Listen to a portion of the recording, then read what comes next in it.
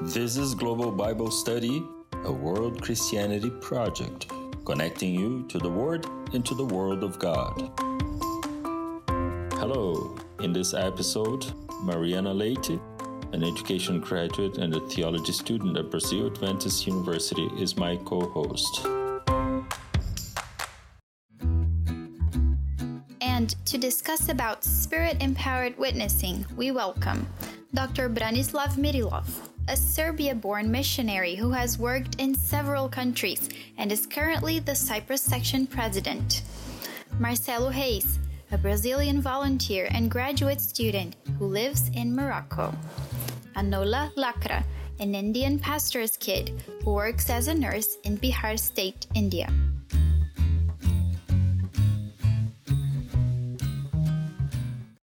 Okay, thank you everybody for joining us for this study about the Holy Spirit in mission. I want to begin asking Pastor Branislav about the power of the Holy Spirit in helping us to witness to people. When Jesus ascended into heaven and he left his disciples, only about 12, 11 people, probably in the human eyes, it didn't look very promising, the future of the Christian movement. But the promise of the Holy Spirit made all the difference, it seems like. Is that correct? That is very correct. You can see that before that, they were really afraid. But with the arrival of the Holy Spirit, the tremendous change happened. And you can see the same people, and the circumstances were just the same. But the effect of their ministry was completely different. And that was definitely with the work and the ministry of the Holy Spirit. Yeah. When we look at the Great Commission, it seems like an impossible task. And even today, 2,000 years later, we look around and the idea of going to every nation, every people, and making disciples and teaching all that Jesus taught us earlier on seems like a very impossible task. It's there's a worldwide scope. Just the idea of seeing people being transformed and anyways making disciples, it's quite a challenge. Marcelo, you've been in different places and you're currently living in Morocco. How challenging is that task? Indeed, when we talk about mission, it sounds challenging, it sounds difficult, it sounds overwhelming. And whenever we come across any situation or circumstance that is overwhelming and very challenging, our natural response is fear. And that was the very response the disciples felt when Jesus died. It seemed to them that their hopes were lost. The Savior was lost. The one they thought was the Messiah was lost. And it's interesting because as Pastor Branislav just started talking, I remember that passage in John chapter 20 when Jesus comes and he passes through a door that was shut, and the verse says, John 20 verse 19 and 20, Jesus says, "Peace be upon you." So in the face of the fear the disciples were feeling before the mission they had, Jesus brings them peace. And I find the verse very interesting because Jesus after says, "Peace be upon you," he breathes the Holy Spirit on them. It's also interesting because it still took a while before they received the power, but the promise was given to them at that moment. They still didn't have the power to preach and convert multitudes of people, but they already received the promise at that very moment. And so I think we have to cling on and to these promises of God's word. Because if we think in our human perspective and only in our human efforts, we're going to feel overwhelmed and we're going to be fearful because we are humans. We cannot accomplish much. In fact, Jesus even said, without me, you can do nothing. So I believe before the mission we have as the church and as disciples, the only promise and the only solution we have is to believe in this promise. Yes, and I believe it is beautiful, this transition, as you said, Marcelo, from God having sent Jesus and Jesus being the one sending the Holy Spirit, and now the Holy Spirit being the one empowering us to go and witness and going before us. Anola, how do you believe we can make ourselves more open to the Holy Spirit, to letting it work through us in witnessing to others? First of all, we need to know that we have a great gift from God, that He gave us His Holy Spirit so that we can do His work, which God has given us to do in this world. And we need to be open. We need to open our heart to let Holy Spirit be poured upon us, and then we can do His work in faith and in confidence. We can share His love to the world. As I work in a hospital, I see many people dying each day without receiving the love of God. And it is a great challenge for me to share His love to them.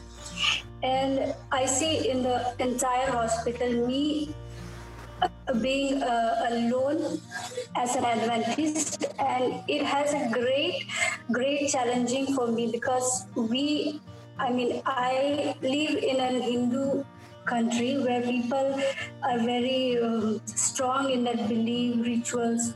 So for me, I share my faith belief to them, and many people, they have never heard the word Adventist, but I explain them what does it tells about Adventist means what.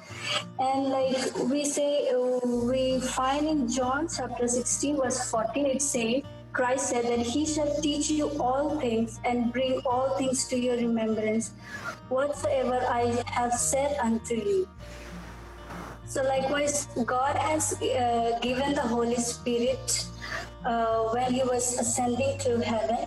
He gave His Holy Spirit to His disciples, but it was not only for His disciples, but it was for every one of us to take to receive the Holy Spirit and to spread His gospel to the entire nation. I want to go back to that portion of the Bible, John, end of chapter 15, and then a few verses one verse in chapter 16, and ask Pastor Branislav to help us understand how the Holy Spirit acts in mission. So let's highlight John 15, verse 26 and 27 first. So the Bible says, when the Counselor comes, whom I will send to you from the Father, the Spirit of truth who goes out from the Father, He will testify about me. And you also must testify, for you have been with me from the beginning. And then John 16:8, it says, when He comes, He will convict the world of guilt in regard to sin and righteousness and judgment. And of course, the whole section here is about the Holy Spirit. What do we learn here about the work of the Holy Spirit, especially in regards to witnessing to other people? You can see here how the role of the Spirit has tremendous importance. It has tremendous importance in the work and ministry of Christ. And basically everything connected with Christ's ministry was kind of initiated the work of the Holy Spirit. The conception, the baptism, the ministry, even the resurrection. The whole life of Christ was connected with the work of the Holy Spirit. In the work of the early church, you can see also tremendous importance of the Spirit in leading, guiding people and kind of introducing them for the ministry. We have here India. It's amazing, according to the church tradition, Thomas was the one who brought the gospel to India. The millions and millions, of deities. And ever since you have people, who were carrying on with that ministry. And what John is actually saying, that I think verse 8, you have that triple ministry, kind of the Holy Spirit, convicting us and telling us what is right, what is wrong, telling us about the righteousness, and then also verse 8 says, Counselor will not come, but when he comes, he will convict the world of guilt in regard to sin and righteousness and judgment. In regard to sin, because men do not believe in me. In regard to righteousness, because I'm going to the Father, where you can see me no longer. And in regard to judgment, because the prince of this world now stands condemned. Tremendous importance in the work and the ministry of the Holy Spirit in convincing the people about the need to go back to Christ. Back to Christ. That's very nice. And it's so amazing how we can see that the Holy Spirit can act with each individual, sometimes in very unique ways.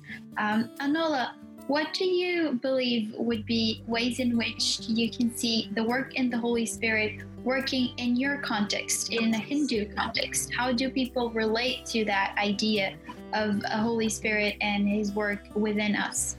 In context of Hindu, like people, they believe more in doing, like they sacrifice, like bringing things to temple, like they're more in rituals, but still like their hearts are not to God. Like whomever they believe, they have not a clean heart. They just bring an offering, they bring sacrifices. But for us, like we only believe in the Bible, we pray, and we try to explain them that we pray. God doesn't ask us anything. God doesn't ask us anything to bring. And the Hindu people, they ask, where is your God? Who is your God? And then we say that we have the Bible, we have the truth. God has died for us in the cross to save us from this sinful world. But they listen to us, they understand what we try to say, but they doesn't follow the words of God.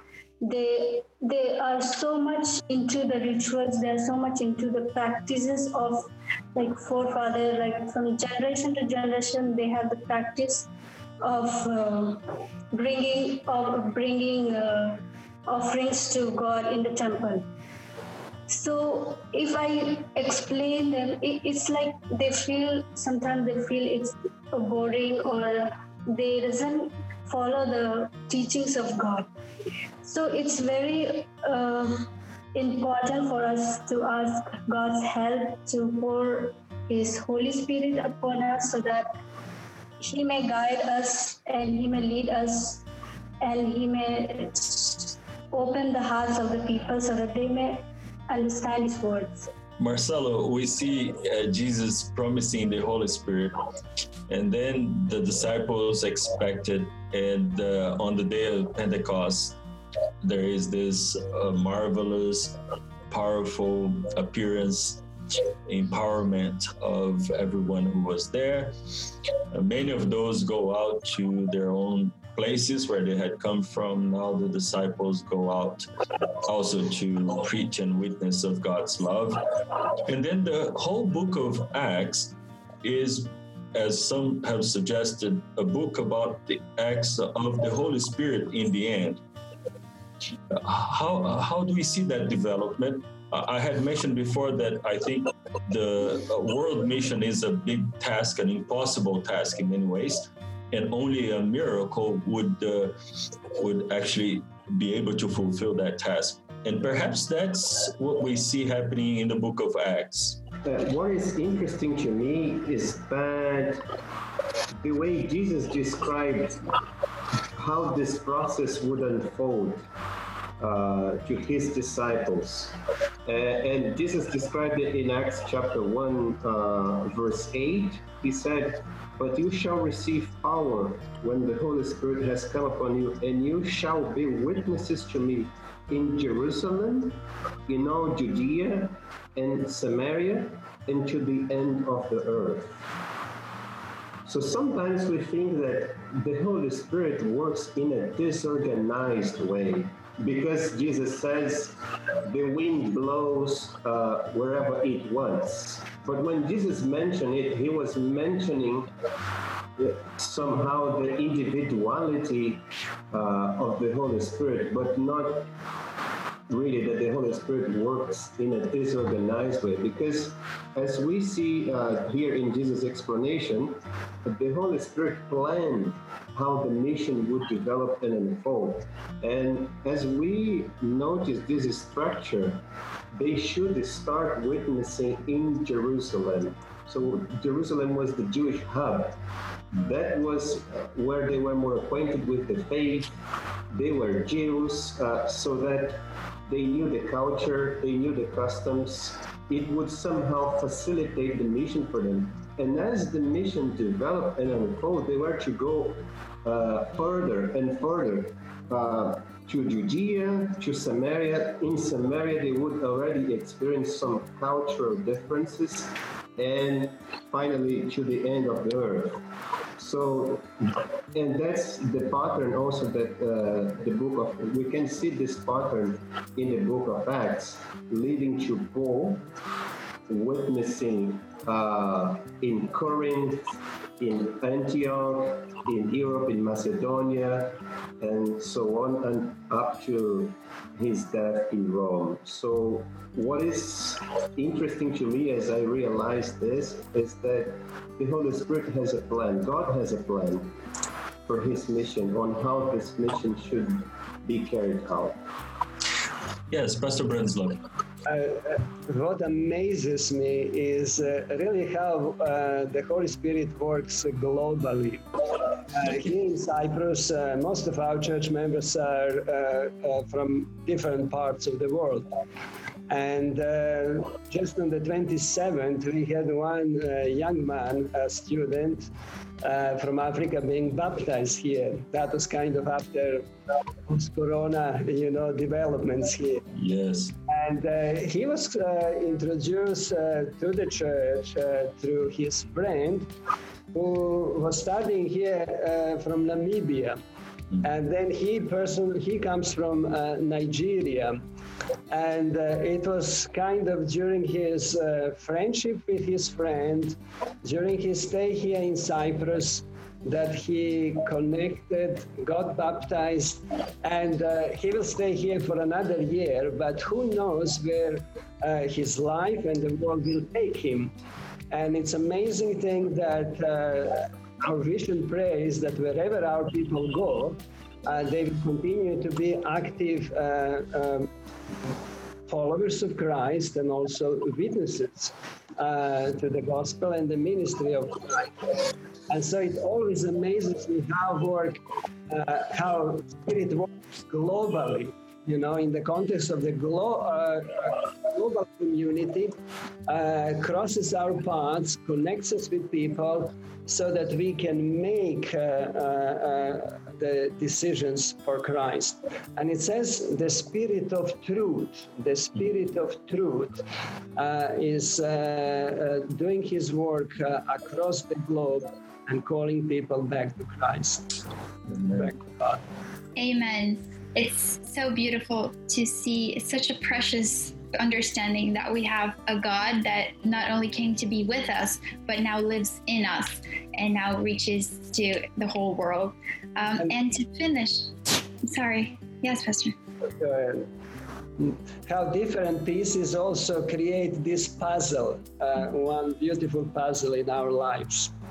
Yes, it's beautiful. And to end now, unfortunately, our time is up, but we've been establishing a tradition of saying Happy Sabbath in different languages. So I would like to invite you, Pastor Branislav, to begin by saying Happy Sabbath in any language you prefer. Καλό Sabato is probably in Greek, but Blagoslovena Subota is Serbian, in Serbian. So I will stop here. Okay, nice. And Marcelo, would you like to share with us Happy Sabbath that you've learned? So, Sad Said is Happy Sabbath in Arabic, and Bon Sabbath is Happy Sabbath in French. Nice. Anola, would you like to share with us how do you say Happy Sabbath in Hindi? Subh Sabbath. Subh Sabbath. Very nice. Thank you. Thank you so much for you all for joining us for today. And this will be it for now. So till next episode. Thank you. Bye-bye. On behalf of our producer, Lucas Moreira, and all of us, thanks for joining Global Bible Study. We highly recommend that you study this topic in depth with your study guide. Don't forget to follow and interact with us on social media, on Instagram @World Christianity. Until next time,